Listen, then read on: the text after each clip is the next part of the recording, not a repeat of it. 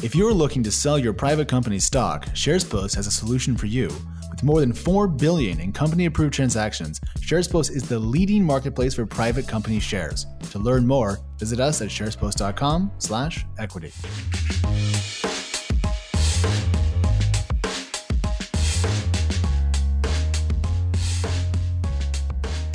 Hello and welcome back to Equity, TechCrunch's venture capital focused podcast. I'm TechCrunch reporter Kate Clark, and I'm joined by my co-host Alex Wilhelm of Crunchbase News. How's it going over there, Alex? It's going really, really well. I am in the middle of what I believe is called fall out here. All the trees just drop their foliage all at once. How's California today? It's been a rough couple of weeks. Smoke. I mean, the weather isn't lovely. It's like 65 degrees out today, clear skies, but would it kill California to grow some leaves? I want to see some red, some yellow, some orange. All I've got is like summer weather day in and day out. Well, I don't feel that bad for you, but I do have to say I have plenty of leaves. They've all turned brown and now they're ruining my lawn. Anyways. They're beautiful. You should enjoy every moment of the fall you're experiencing. We should just swap for a week. Anyways, enough talk about the changing of the seasons. We have a really interesting show this week. We have some early stage stuff. We have some public marketing stuff, and we have the story everyone expects at the end, Kate. So do you want to start with the early stage? Yeah, so I wrote a story this week about Quill. This is a Series A company, but I'd never heard of them, and they had been operating in stealth, meaning they just weren't making any public announcements. Very much early stage, and I wrote what I believe is probably the first coverage of this company, which claims to be a better solution to workplace communication than Slack, which is the tool that basically all of us use today. Yeah. So this is already raised a seed round. This is the Series A, and it was a $12.5 million A. It was a $12.5 million A, and it was led by Index Ventures, which stood out to me because Index Ventures had been an investor in Slack since 2015. Certainly a venture capital firm that boasted its investment in Slack, as it should. Slack was obviously a very successful bet for pretty much all of the VCs in it. But the woman who led the round for Quill, Sarah Cannon is her name, she was a board observer at Slack. Now, I flagged this all in the story because I thought it was interesting. I did not share any opinion about whether this is a conflict of interest, whether these are competing investments, and whether it's, I don't know, morally acceptable that she was on the board and made that investment. So I'm curious, Alex, what you think and what your impressions are. Well, it's 2019. Are there any rules whatsoever left in the game? There really aren't. I don't think so. Also, like Slack famously, as we covered on the show, extensively went through a direct listing like 6 months ago, give or take, somewhere in there. So presumably people have had the chance to exit their investment. Maybe they have, maybe they have not. But if they have exited, they don't own shares in a competing company. Also, everyone likes to invest in things they know. It's interesting. And there was a lot of Twitter commentary after I posted this story. Some people saying that actually being a board observer is particularly interesting because to become a board observer, typically you actually have to request that because a board observer is different from a board member. Oh, yeah. You don't actually get to engage really in the conversation. You don't have any votes. You're sort of, by the name, as the name suggests, you're an observer.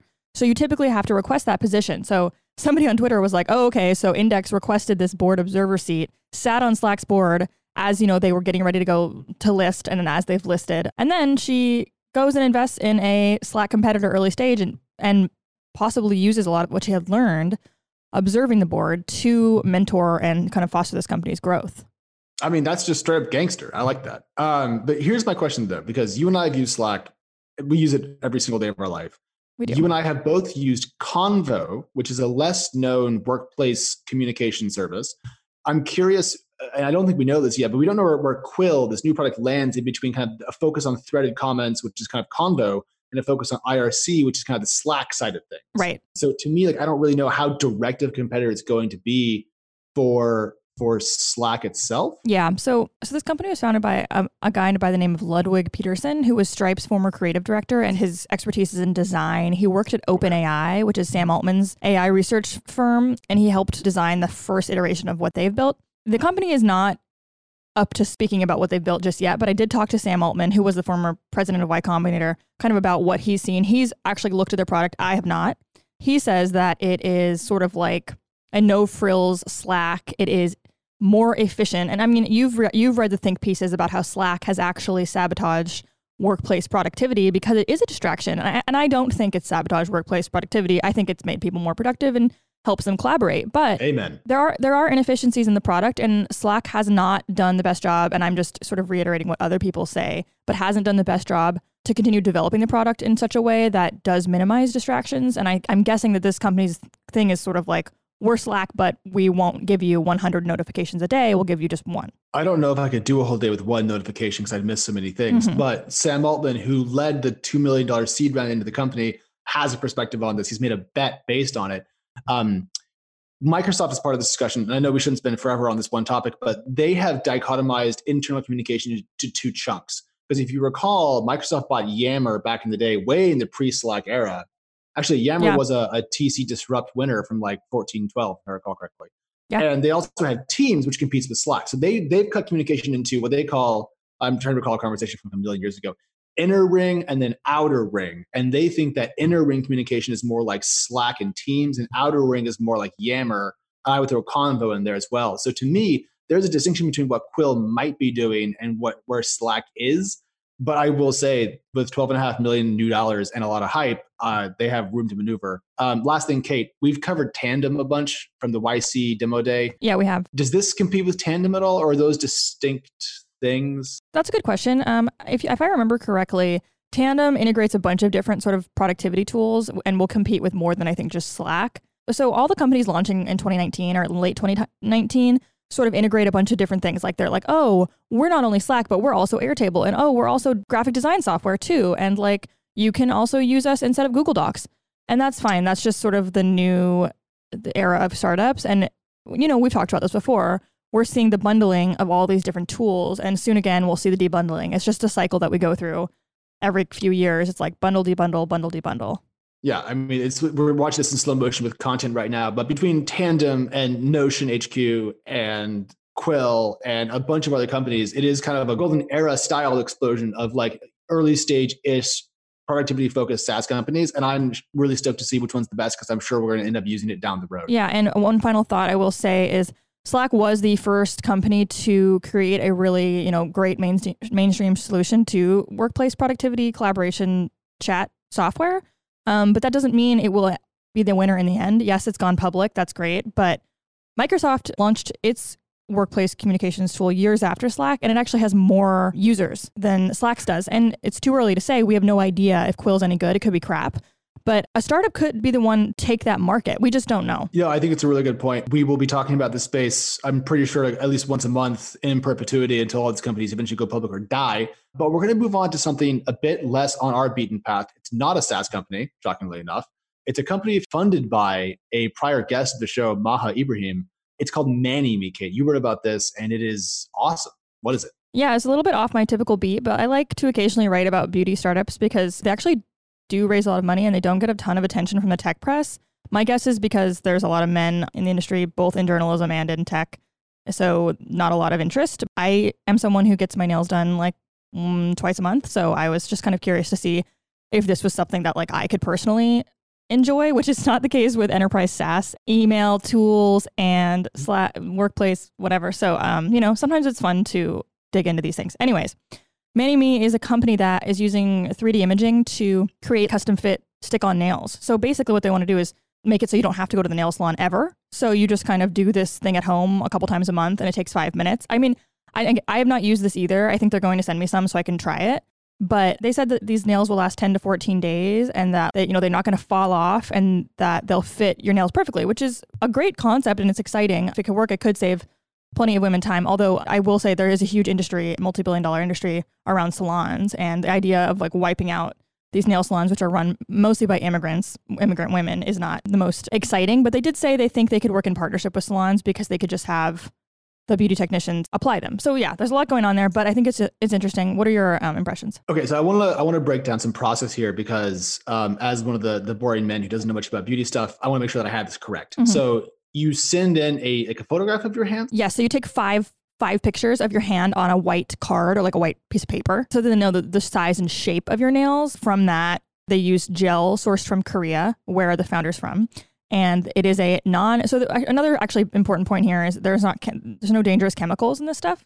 And actually, most nail salons, including probably the one that I've been going to for like over a year now in San Francisco, has a lot of very dangerous chemicals that women just breathe in, including the people that work there. And it is dangerous. Yeah. And the New York Times has done a bunch of stories on this actually, and quite a terrible, terrible problem. So this is something that actually is a big differentiator, because there are women who seek out non-toxic salons. I'd never done that. I probably should. But I mean, you know, it costs more money to stay away from chemicals that are going to like fuck up your lungs. But these are they stick-on? Is that what this is? Are they like, okay, so essentially I send in 5 photos of my hands on a white background. Yeah. They process that with their back-end software. Do I then select styles that I want my nails to look like? Is that the way this works? Yes. That's thanks for reminding me. So they have, I think this is interesting. They have a ton of designs on their site they're going to have. They're only just launching, but they'll have all these things. So, you know, if you want like polka dots or like pink or blue or something like that, you can just pick. But they're going to be partnering with influencers, specifically nail influencers, which are a thing, if you didn't know,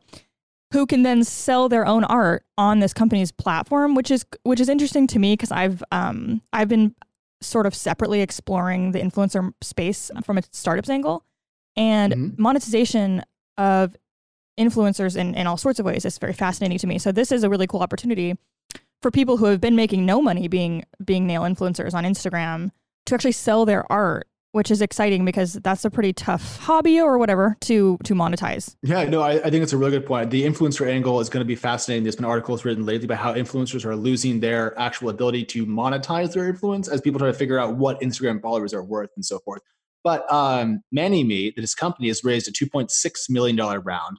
They are going to be into the market pretty soon. And the nail sets cost between $15 and $25, which, as you wrote, is roughly what it costs to go to the salon, but maybe it's faster, so it's worth it. So I think this is great. Right. You're not going to be saving money doing this, but. Yeah, but I mean, if it's faster, you know, I mean, saving time is great. And also, I recently learned, actually, I had talks with a friend of mine last night about this, how big the beauty industry is. Like, I mean, I was, there, if you're a dude who has no skincare routine, which is me, you don't realize how much skincare products and any sort of beauty related routines cost. It's incredibly expensive. I started paying more attention because I just hang out with my wife a lot when we go shopping. So I just looked at things. I'm like, haha, that's what that costs. Interestingly, the nail salon or nail services market is actually a bigger market than the male grooming market. Just the nail salon market is bigger than the entire male grooming market. I believe it's something like 8 or 9 billion versus 7 or 8 billion. It's close. It's close. It's actually very comparable. But I didn't know that. And I mean, this is what ManyMe had in our conversation I had with the founders. This is what they told me. And I was kind of like, that is very interesting. I mean, for one, manicures are expensive, but I would think that men spend more on like deodorant and face wash and stuff like that than women do on getting their nails done. But no, that's not the case. And obviously men and women do get their nails done too. So there's just more of people probably engaging than with just male grooming products. But by the way, if society wants to keep letting men look like trash all the time, that'd be great. It's really lovely. The only we need to move on, but the only downside to this company, Kate, is that the two founders met at business school, and it was one of our 2 regular foils. It was Stanford in this case, but we can forgive that, I think, because it's kind of a neat company. Yep. Hey everyone, don't forget, this episode is brought to you by SharesPost. All right. Let's go from the seed stage all the way north to the public world to talk about a company that got punched in the face this week, which is Grubhub. For those of you who are young, Grubhub is the original place where you would go online and order food and have it delivered to your house. You didn't have to leave, or at least the first online version that really hit massive scale in my experience. These days, it's being challenged by DoorDash and Uber Eats and Postmates and companies like that. It had one of the worst weeks it's ever had this week. And the problem was that it reported earnings and immediately lost about 40% of its value.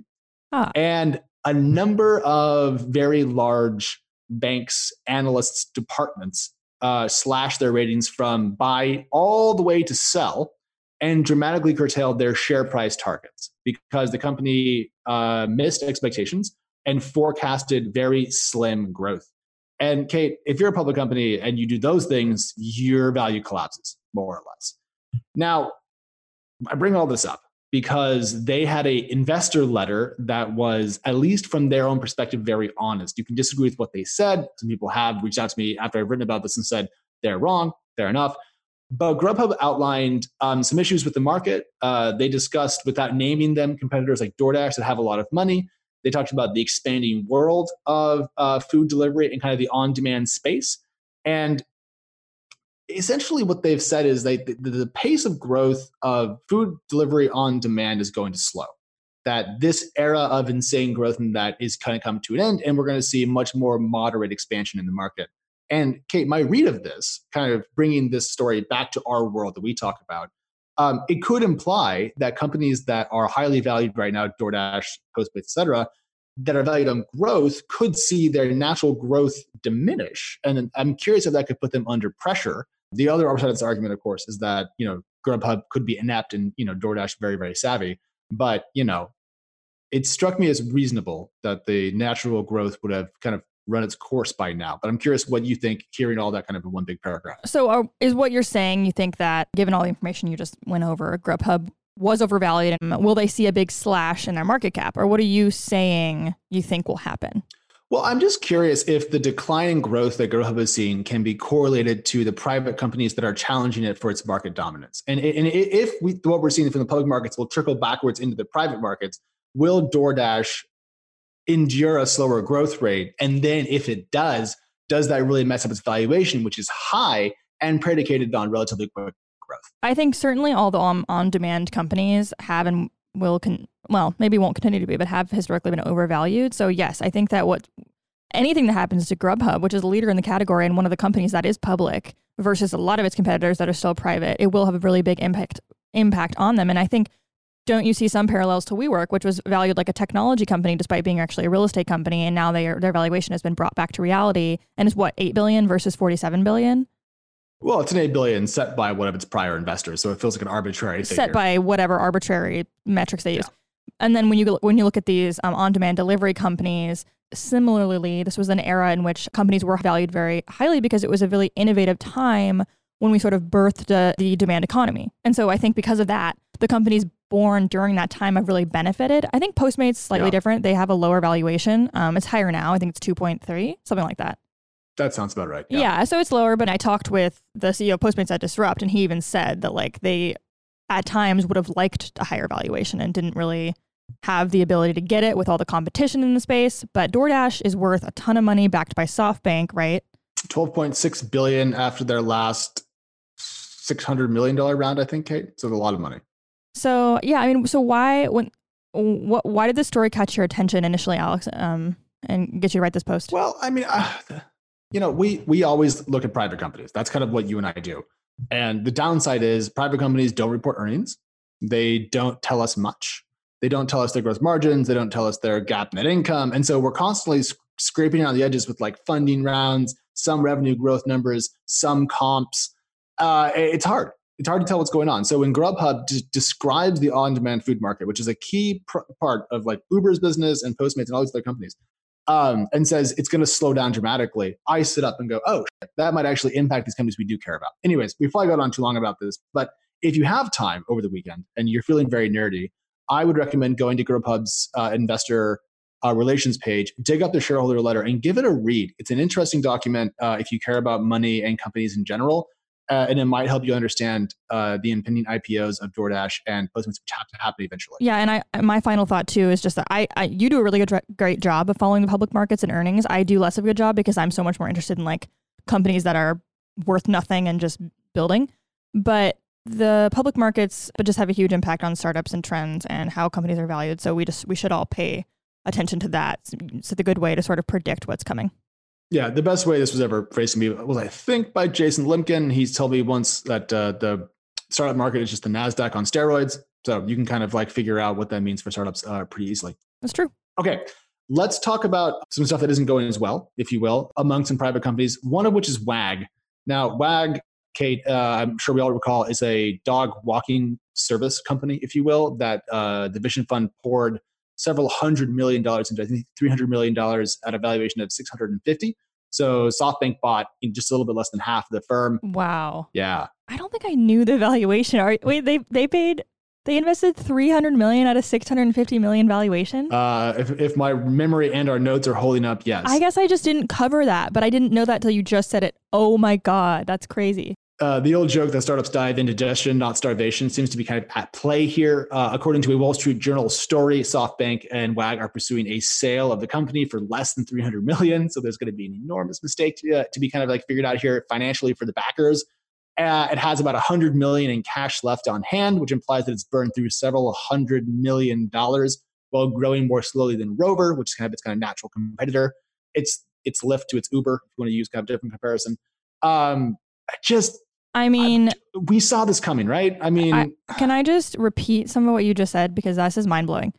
This company raised $300 million from SoftBank at a $650 million valuation, which means SoftBank owns half the company. Just about. And now SoftBank and WAG are looking to sell the company for less than $300 million.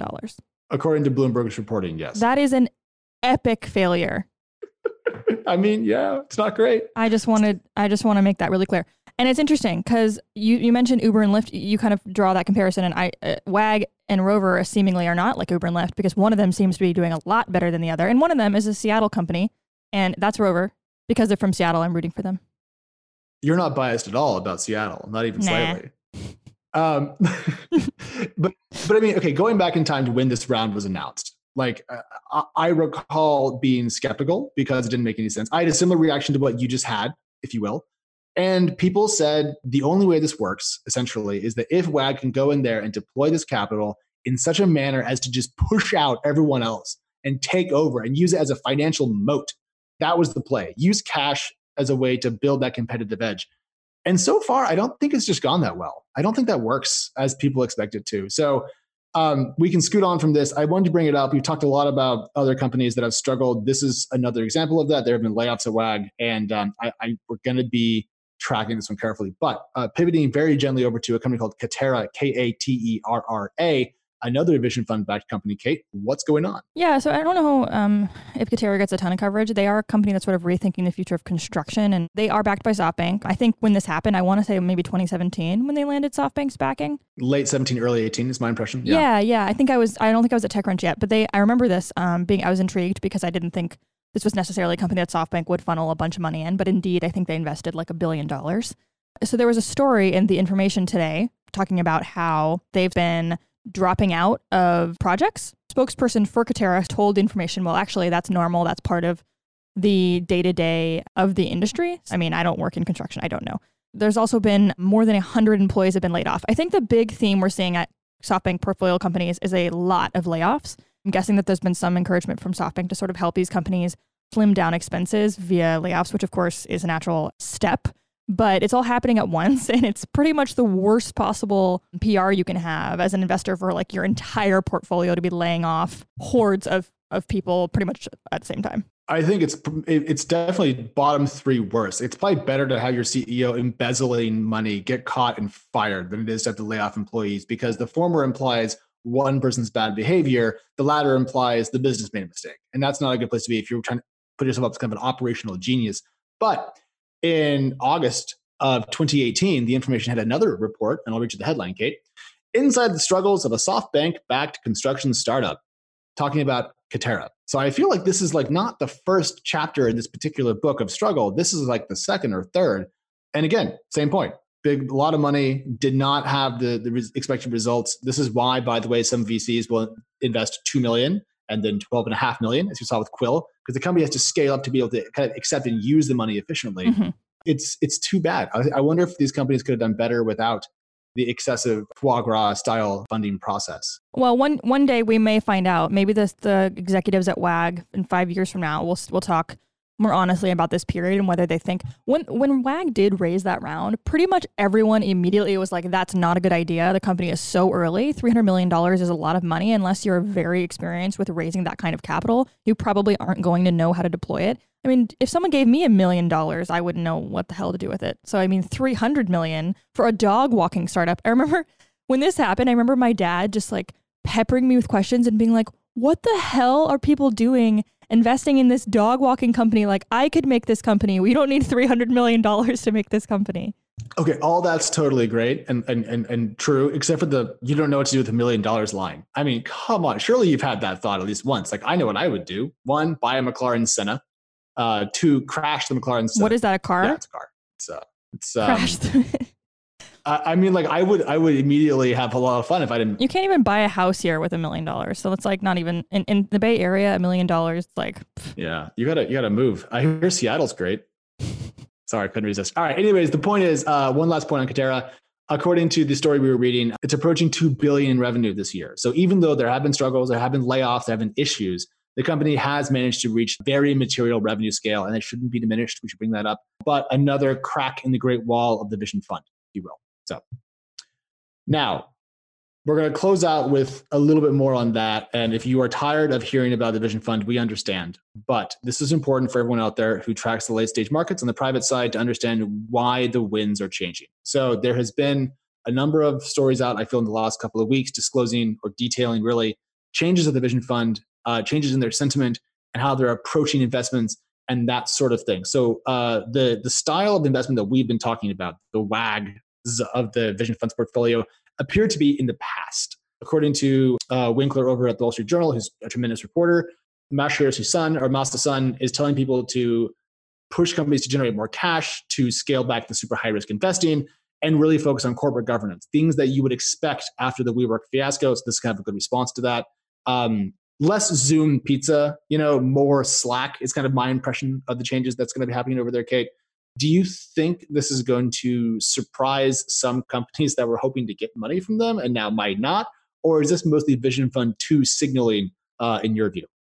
I think it's the latter. Do you think a lot of if you're a company that's relying on cash from SoftBank, it's not a great position to be in. I think companies that are backed by them are aware that they're not sure how things are going to go. I mean, I still think SoftBank will raise a lot of money for the Vision Fund too. I mean, they already had a lot of commitments. I know that doesn't necessarily mean much unless the money's actually, in their bank account and they can really deploy it. But I do think that they still will raise a lot of money for Vision Fund 2. I'm not sure if it'll exceed 100 billion, like I think reports had said it might. Yeah, there were reports that could be anywhere from 100 to 150, depending on how you counted Middle Eastern possible commitments. Right. I do think there'll be Middle Eastern commitments. I think. Do I think Microsoft and Apple will still? I'm very curious about some of those entities that did sign on to the second Vision Fund, like Microsoft and Apple, which I think caught us by surprise at the time. I'm curious if they will continue to support SoftBank. They do have a bad track record. Yes, they have. If you look at their portfolio, there are investments they've made that don't appear to have had any issues. But many of them have or are experiencing issues right now or are overvalued in some form, like DoorDash, which, seems to be doing just fine, but is worth a lot of money and may have a really hard time when it does transition to public. Fair.com, like we talked about last week, right? I think they laid off half their staff nearly. Yeah, but here's the flip side of this. The Vision Fund has put money into over 80 companies. We talk about 7 of them, give or take, 8, 10% tops, 15% tops. What I need to do, and I haven't done this yet, it's an intellectual exercise that's kind of a failure as me as a reporter. I need to go better understand the other 70, 75 that they put money into, because I think you make a really good point. And it'd be an embarrassment to you and I if we covered the mistakes and we covered none of the successes, and it winds up being a fund that does better than we told everyone. So that's to come. But I think certainly the news in the last 6 months has been less positive than it was in the preceding 6 months. And that's why we've been talking this the way we have. Yeah, I mean, they're still going to have a lot of money to invest too. I mean, they probably have plenty of capital in Vision Fund 1, right? Has that been deployed completely? I know they've invested a lot. And there was a period in, I think, 2017, in which they were making so many deals. I remember covering like 3 deals per week, each deal being like hundreds of millions or even $1 billion or north of $1 billion, and just being mind blown because they were completely altering the landscape of venture capital. And I think we've become a lot more numb to that now, because not only has the Vision Fund continued to prolifically invest, but many other venture capital firms raise humongous funds so they could sort of similarly strike deals like that. So now we've all become numb to it. But I guess the question too is moving forward, if SoftBank does raise a bunch more money, will there be companies that will look to these failures like WAG and be like, well, I don't want $300 million from you. I'm not selling you half my company. Well, I don't think we're going to see any more of the $300 million for half the company situations. But I will say that $300 million is $300 million, and that has 300 million reasons why you should take it. And so I think that money is still going to talk in a very material way, because fundamentally, I have seen no flip in the private markets regarding CEOs wanting to go public sooner than they have been, which is very late. So I think, that still remains the kind of like MO of the startup world that you and I cover, SoftBank will always have a place to go because they will write you the biggest check the fastest. And that is worth a lot to people who don't want to do another year of fundraising. So you don't think there'll be as many lessons learned from this entire saga as could be? Okay, when does anyone actually ever learn a lesson for more than like 5 minutes? I mean, look at the leveraged loan bubble that's happening just 11 years after 2008. I mean, no one ever learns. Everyone gets greedy. Everyone forgets. And that's why capitalism goes through booms and busts. So, I mean, we will see what will happen. But I think money will still be the most attractive thing you can offer a founder, especially as the market gets a little bit worse, a little more tenuous. But we should stop for the week. And so thank you, Kate, as always, for hanging out. I'm really excited about Manny, me, and Quill, and less excited about the big companies, but we'll see how everyone gets on. That's why I cover early stage. You picked the right side of the market, and I picked the wrong one. All right, I'll see you in a week. Bye. You can find us on Twitter at Alex and at Kate Clark Tweets, or you can email us at equitypod@techcrunch.com. And we are now on YouTube. Watch the full episode on the TechCrunch YouTube page. And if you really want to support the show, please rate us and review us on iTunes. And you can also subscribe to our podcast on Spotify and all the other places where you get podcasts. And a big thank you to our producer, Christopher Gates, our executive producer, Henry Pickavet, and we will see you all right here next week. Oh, don't answer the phone. I'm trying to game. All right. That's a dial-up joke. All right. Okay. I'm ready to wing it. Yeah. That's what the people come for. They just want to hear us sound tired and confused.